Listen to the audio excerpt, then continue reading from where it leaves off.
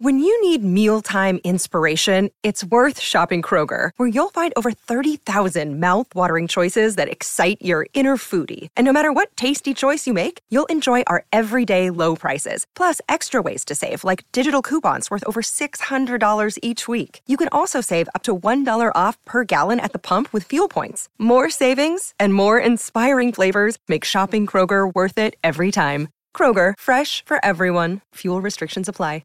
Hello, everybody. This is Marshall Poe. I'm the editor of the New Books Network. NBN listeners like to read books and buy them. So we thought we'd tell you that right now, our friends at Princeton University Press are having a remarkable site-wide sale. You can get 50% off books, including ebooks and audiobooks, with the code 50, F-I-F-T-Y, at checkout until May 31. You can save some real money on Princeton University Press books. I encourage you to go there and check it out. Welcome to the New Books Network. Welcome to New Books in Critical Theory. It's a podcast that's part of the New Book Network. On this episode, I'm talking to Nasser Mir about the cruel optimism of racial justice. So welcome to the podcast. Thanks, Dave. Nice to be here. This is an incredibly important book. It speaks both, to precisely our current moment, but also is grounded in, I think, a really important historical, sociological analysis, and has really crucial lessons actually for the future of not just British society, but actually in some ways kind of global societies as well. And I think the place to start with it, to kind of give a sense of why the book really does matter is with the title. And we probably need to do a bit of ground clearing around this idea about racial justice, partially because it's a kind of crucial, I suppose, kind of sociological or philosophical idea, but actually it's kind of present in everyday life now as well. So what is it? What are we actually talking about when we talk about racial justice? Yeah, and that's right. And one of the things that the book recognises is that we use terms like racial justice quite frequently without necessarily having a shared understanding of what those mean. So what the book begins by doing is trying to say that there's a really rich repertoire of ways of thinking about racial justice that we talk about in terms of anti-racism, racial equality. Sometimes we talk about it in terms of racialization and so on. And that's something that sociologists have got quite a long investment in. But they're not necessarily the same as what we might think of as racial justice.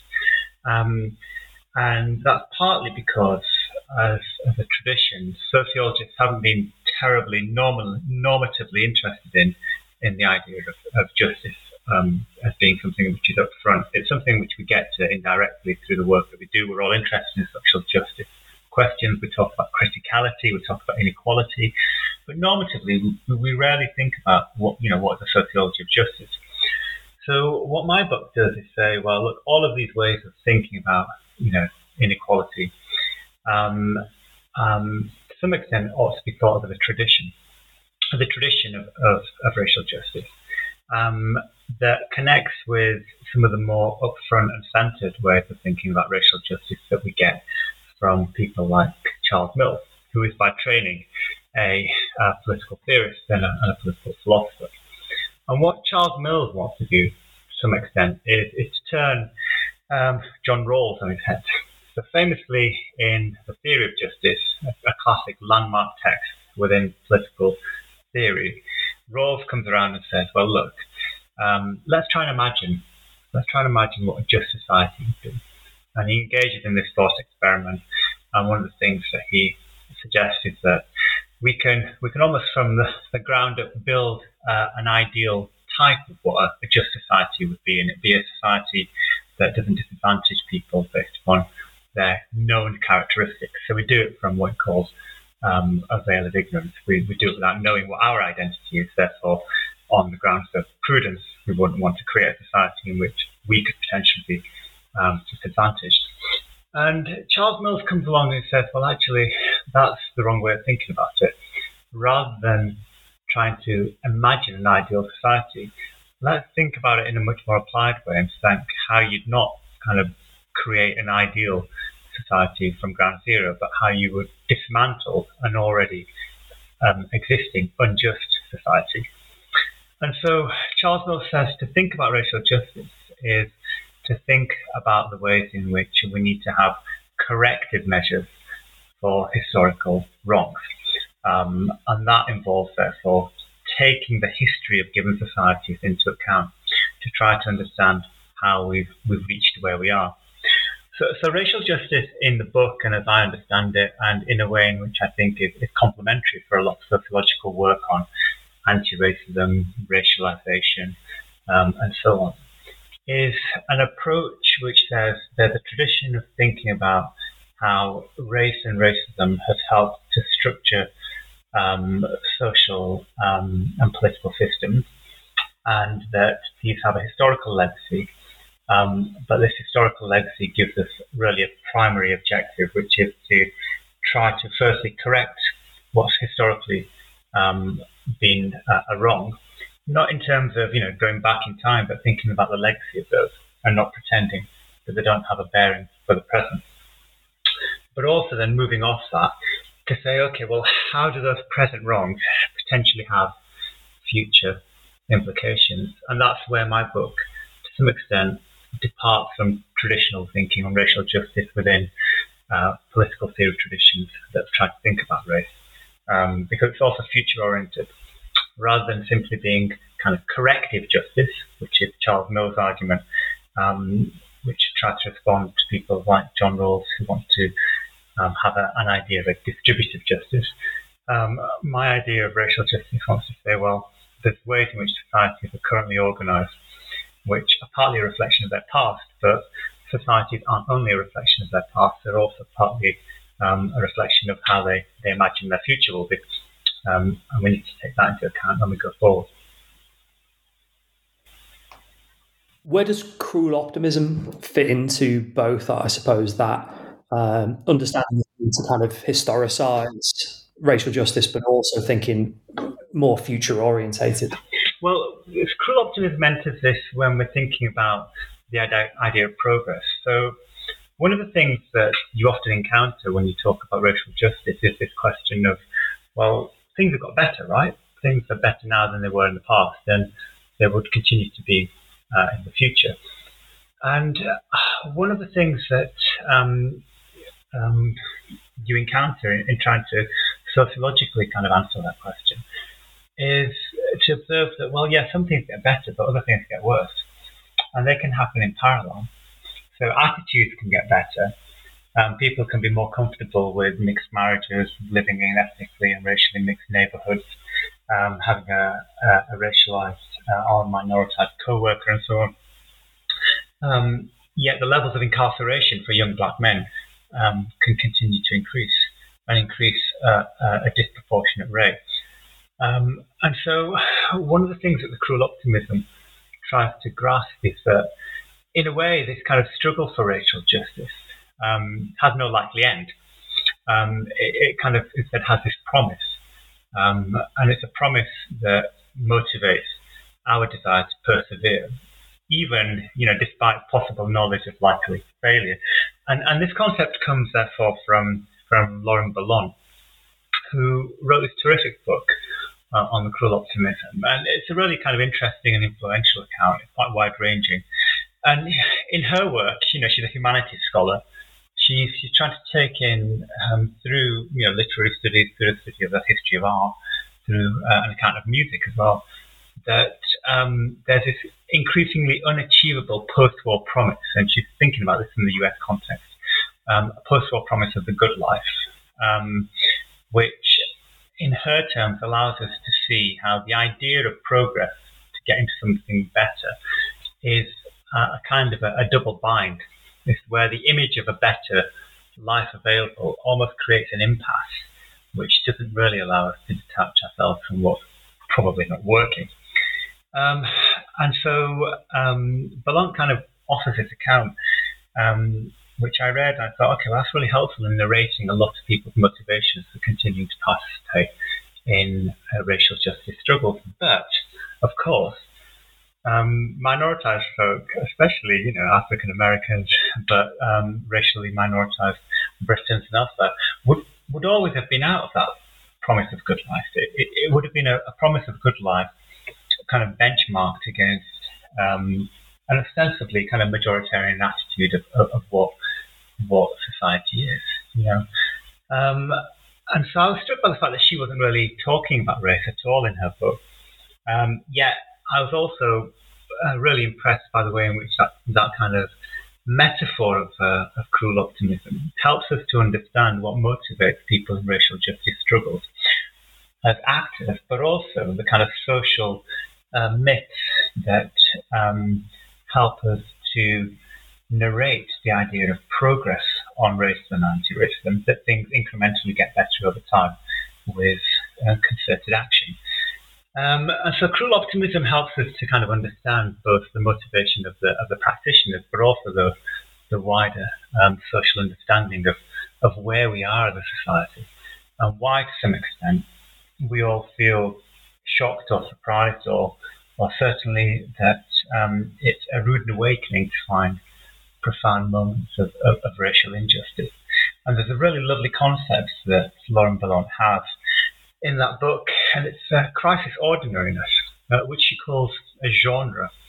And, you know, again, she's not talking about genre necessarily in terms of you know, how we might think about film or how we might think about literature.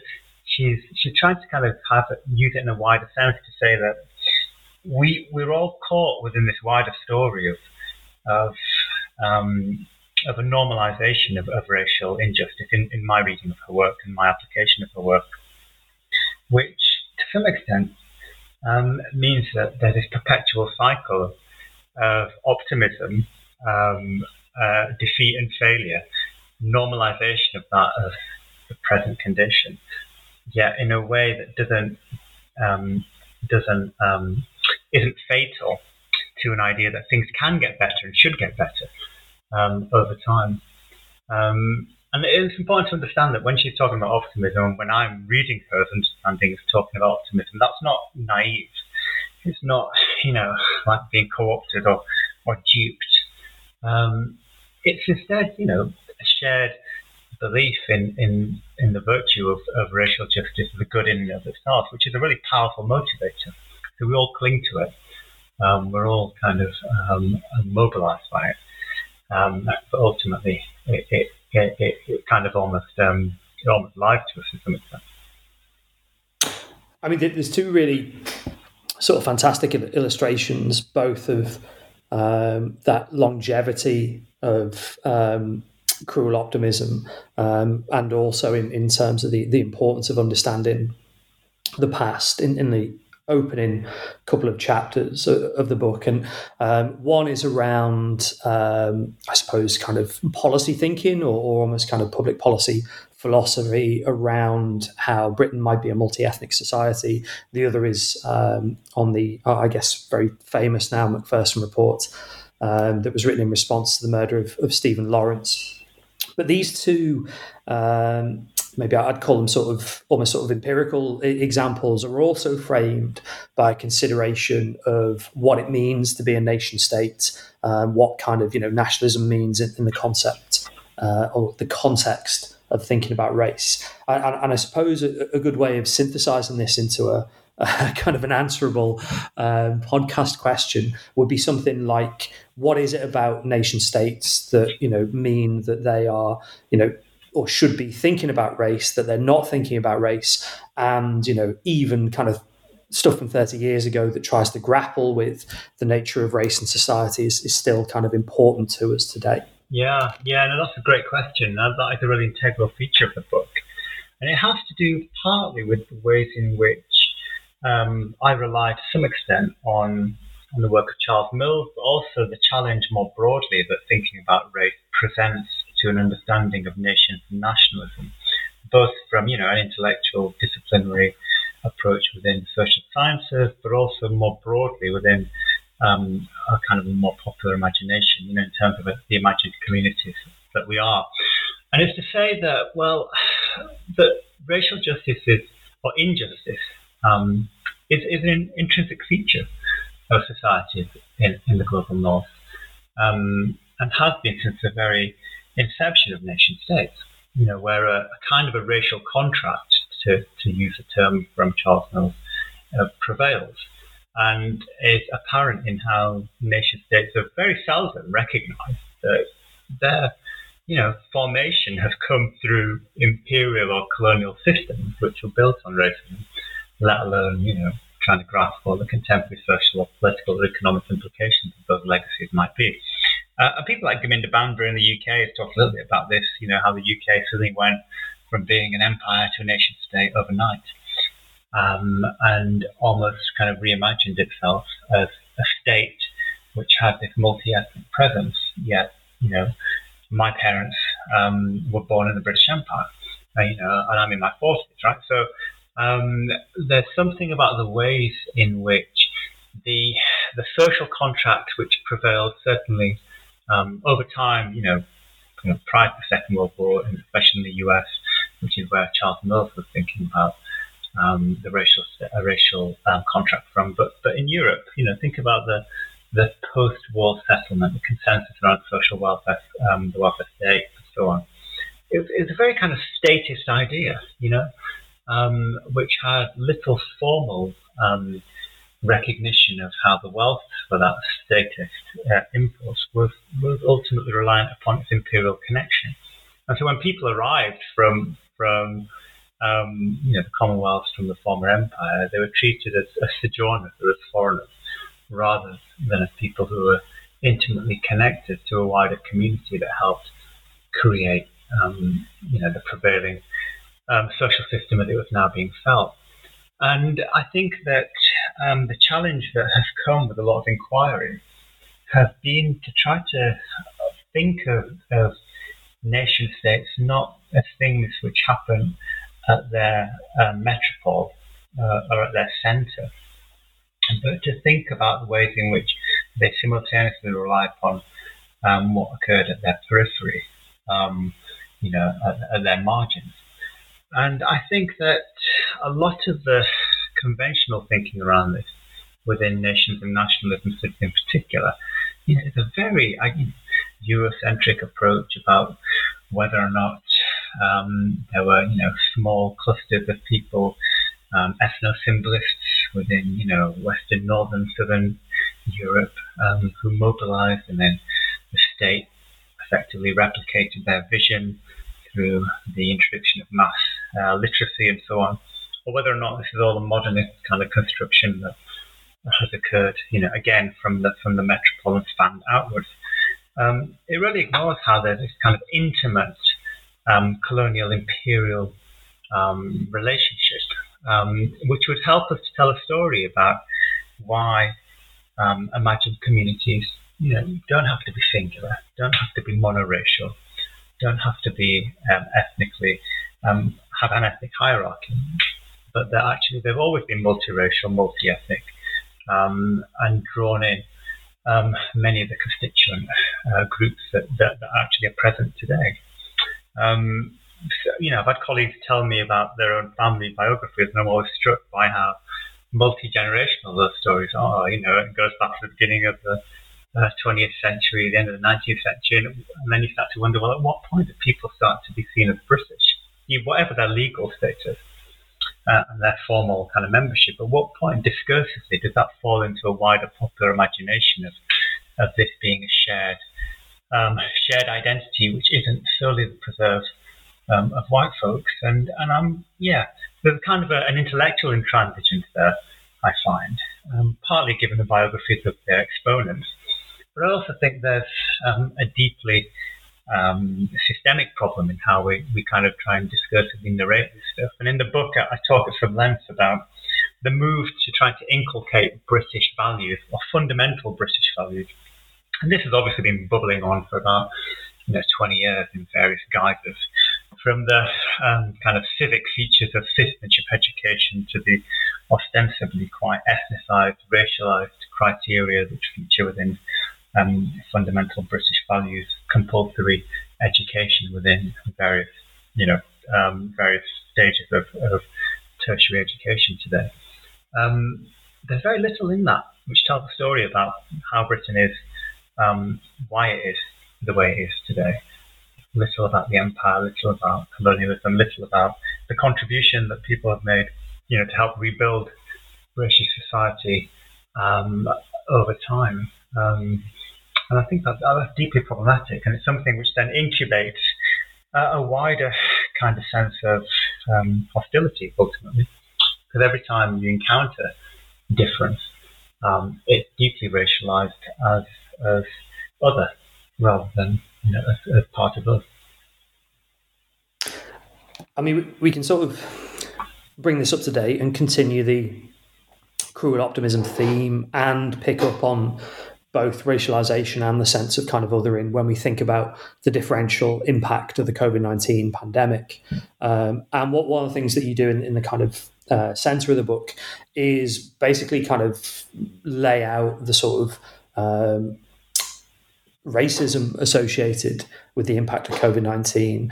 And again, it's a useful illustration of how, if in the 90s, parts of the kind of British liberal public sphere were grappling with a kind of multi-ethnic, multicultural moment for Britain, actually 18 months, 2 years ago, Britain was seeing effectively, a kind of national project of systematic racism in its response to this health emergency. Yeah. So, I mean, I was always struck when I was reflecting on, because that felt like a very live,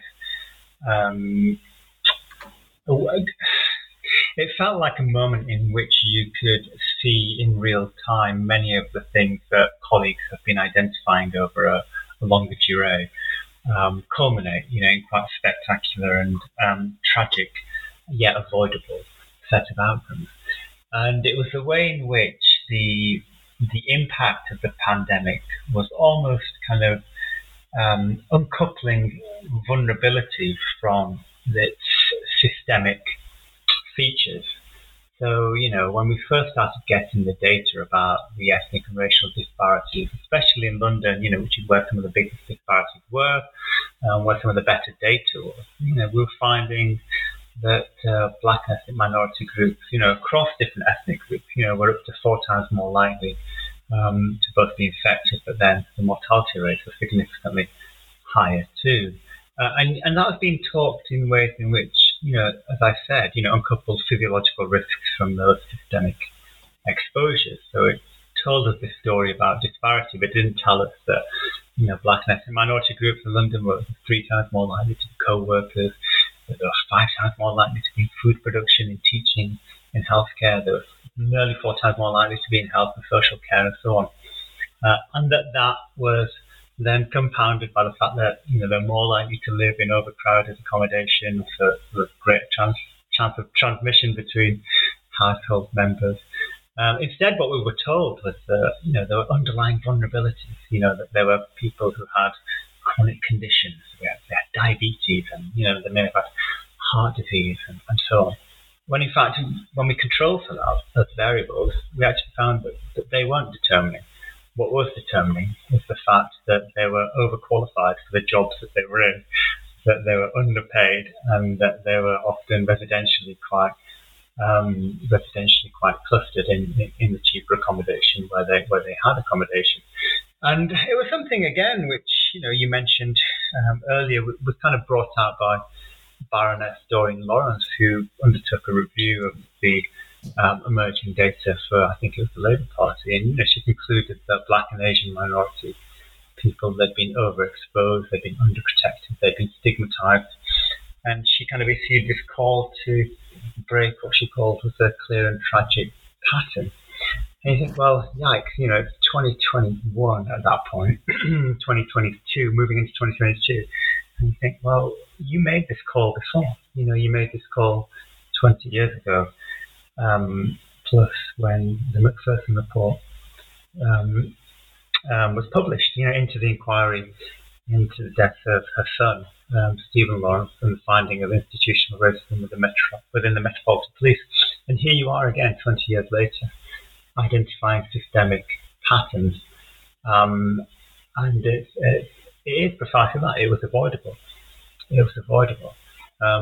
But what we had instead in terms of the formal narration of that was that there were they were reflections of choices. So we had stories about, factory garment workers in Leicester. We had stories about Eid celebrations. We had stories about communities not abiding by the formal lockdown regulations, and that was all narrated as this idea that there was a lack of civic spirit amongst particular racialized groups. You think very little of that was demonstrable at all.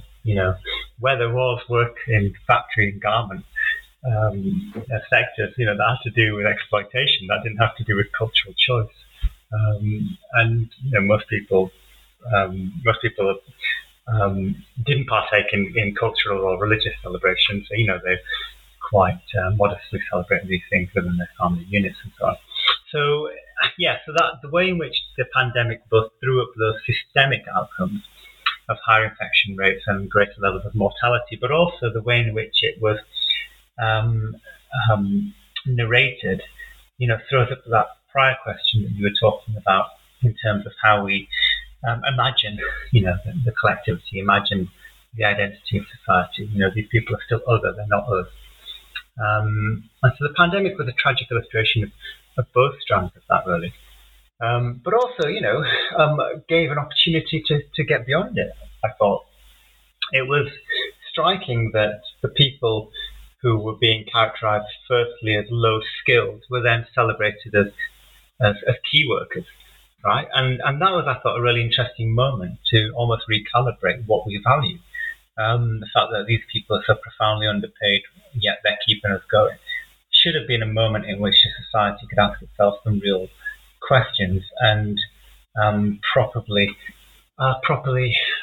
recognize the contribution that members of society have made. We were all busy clapping away what everyone thought of that gesture. But that, again, opportunity was lost because it was turned into it was something which was kind of appropriated and then forgotten. And those key workers, again, they became low-skilled workers that the government should do everything to try to keep out of the country.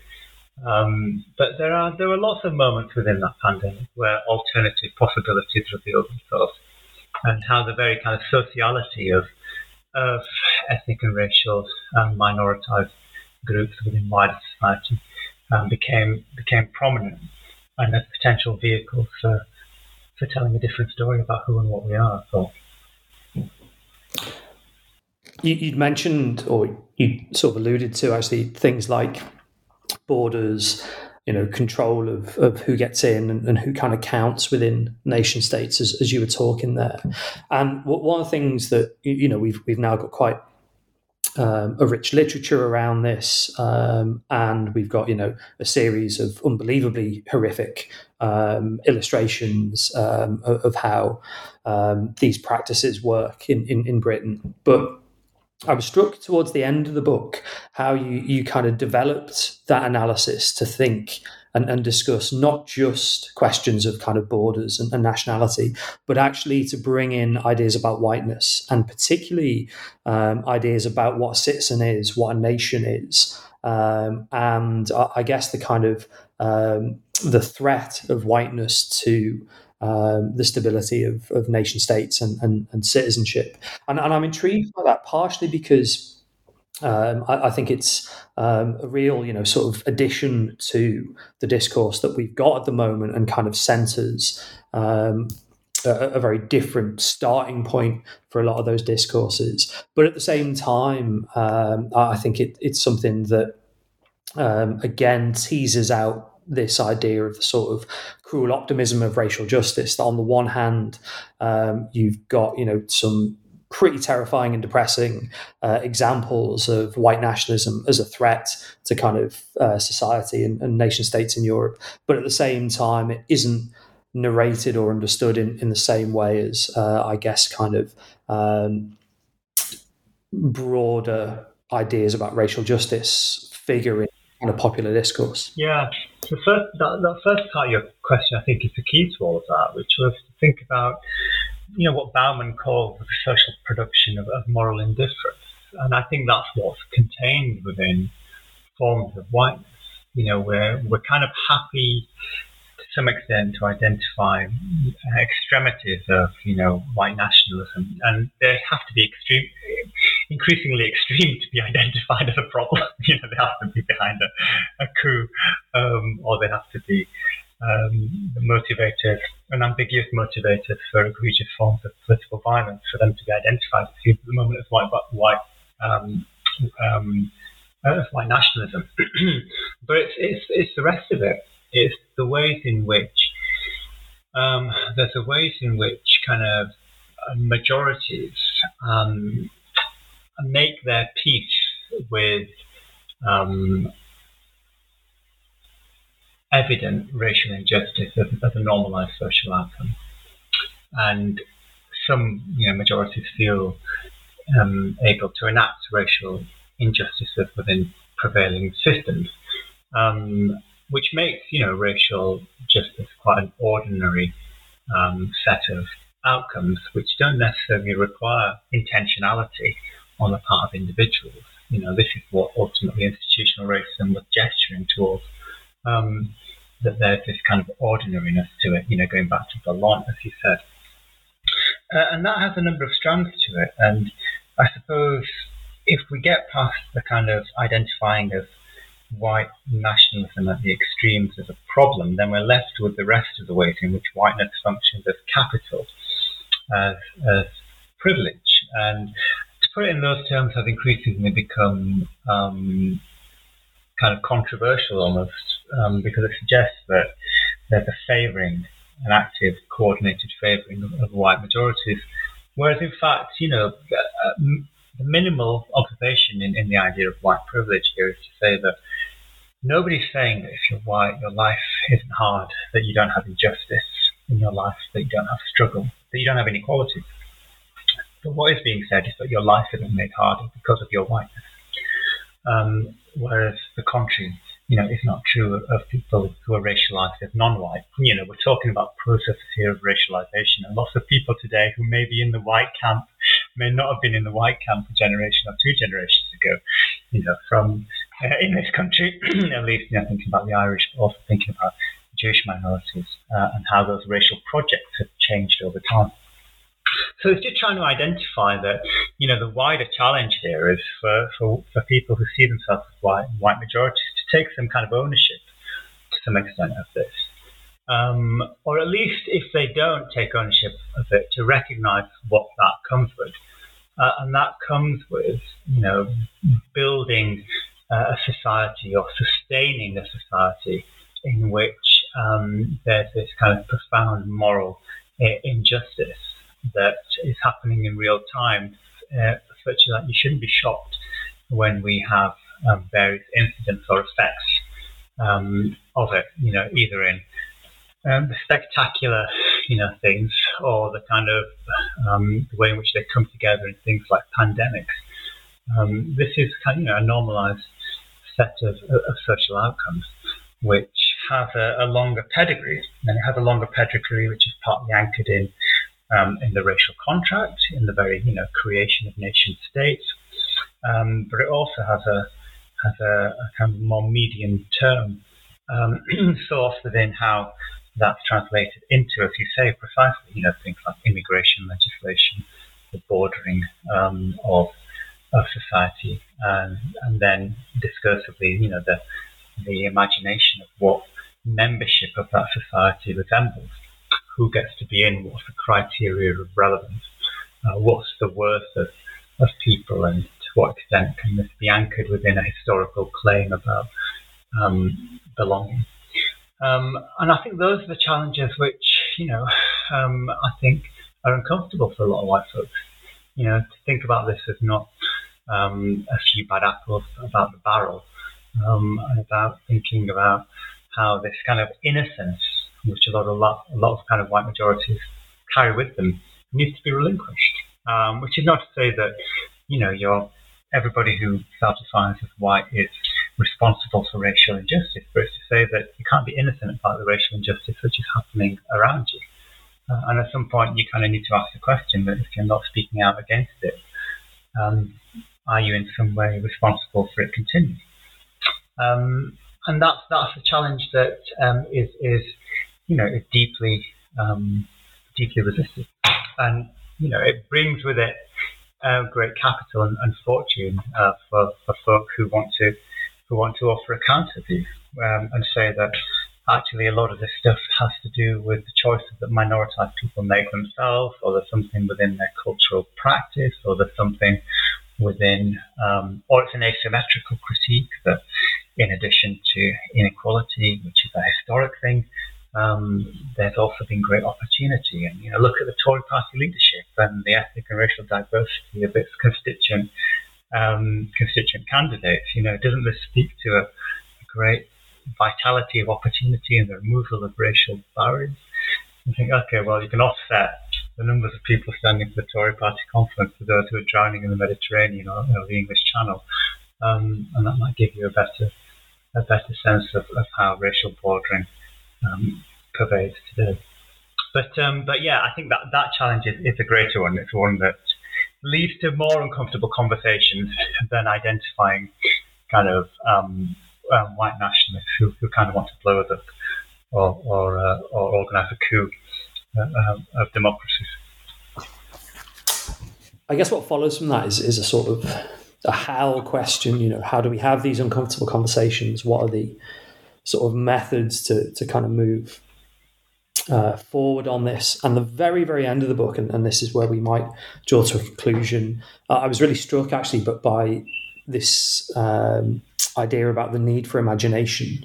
And it's something that was kind of implicit in the rest of the book, but you tease it out kind of more formally in the conclusion. And I guess that is part of the kind of, how to have uncomfortable conversations and how to carry on, the optimistic but realistic view on the struggle for racial justice. So where does imagination kind of come in? Why does imagination matter in the struggle for racial justice? Yeah, I think that's a great question. And it's one that, is implicitly a question of sociology, I think, primarily, in that I think, to some extent, think that C. Wright Mills and other Mills was really quite right in terms of thinking about what the sociological imagination is, that kind of connection of your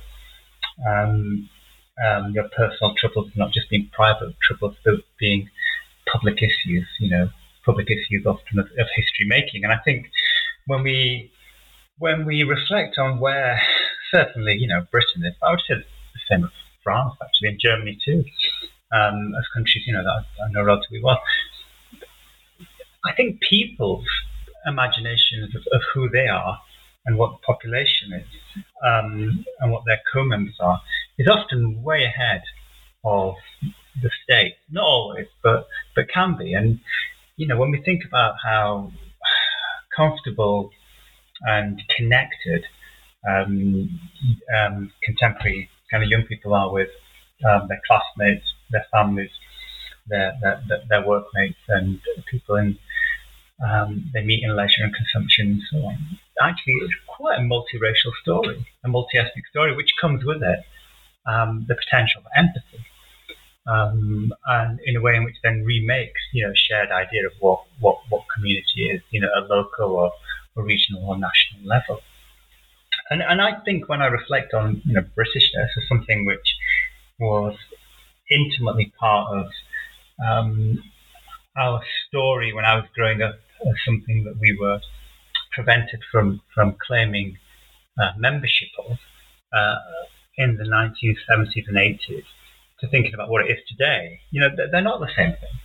Yet the perverse observation is to say that whilst people have moved in their attitudes to be a lot more comfortable, both minoritized groups, with claiming Britishness and remaking it not as something of the preserve of white Christians, but as a multiracial story which has a historical imperial feature to it, but isn't necessarily present-centered. It actually can be quite forward-looking. The state has taken a view that it needs to be almost calcified within some notion of fundamental British values which celebrates Churchill. And that tension, I think, is one which is reflected elsewhere in France too. I think the identity of the state's vision of the Fifth Republic is at odds with second, third, fourth generation young French Muslims who want to wear headscarves but speak and articulate their arguments within the idiom of liberty, equality, fraternity, right? So I think that the optimism and the capacity for imagining futures is something that outstrips the ability of states necessarily to almost place parameters around. But that also then relies on the ways and means and the institutional homes for that. Be that in the education system, where things that the state tries to some extent to recalibrate in its favour, or indeed the cultural industry. Where is the funding to express these forms of imagination in the arts, in major productions, in ways in which, when I was growing up, the kind of the radical other was trying to retell Britishness through literature, through film. Hanif Qureshi had a massive effect on my understanding of what Britain was when I was growing up. Where are those figures today as part of the normal and the mainstream? They're there. They may not necessarily be on the BBC, and they may be in a variety of different arenas for articulating this. And you know better than I, what those spaces, how those spaces may be convened, and the power of those in telling a shared sense of a wider kind of community in ways in which we reimagine who we are collectively. But I think that's something that I kind of often look to as a source for optimism, continuing. But I think it can't be asymmetrical. It can't all be an expectation that we rely upon future generations to do the work that we should be doing now. I mean, you've sketched out a possible future research agenda there really kind of neatly, and I always think it's a bit sort of mean to end the podcast by saying to people, you've done this amazing book. Clearly, it's a really long-term, serious amount of work has gone into it. What are you going to do next? But it does strike me that the book is an agenda-setting book. It's very much not a book that kind of closes an argument. It's a book that could set several different research agendas going. So where are you thinking about going next in terms of your own work and your own thoughts? Future book projects, or are you thinking maybe it's time to think about something entirely different for a while? Yeah, thanks, Dave. That's a really interesting question.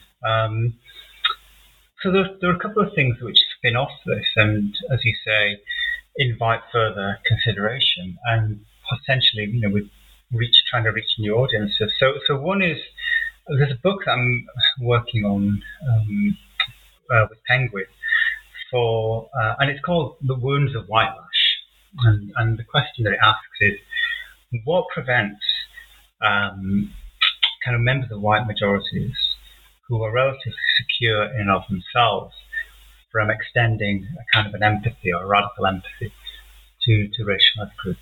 What is the perception of what will be taken away, what will be lost in that?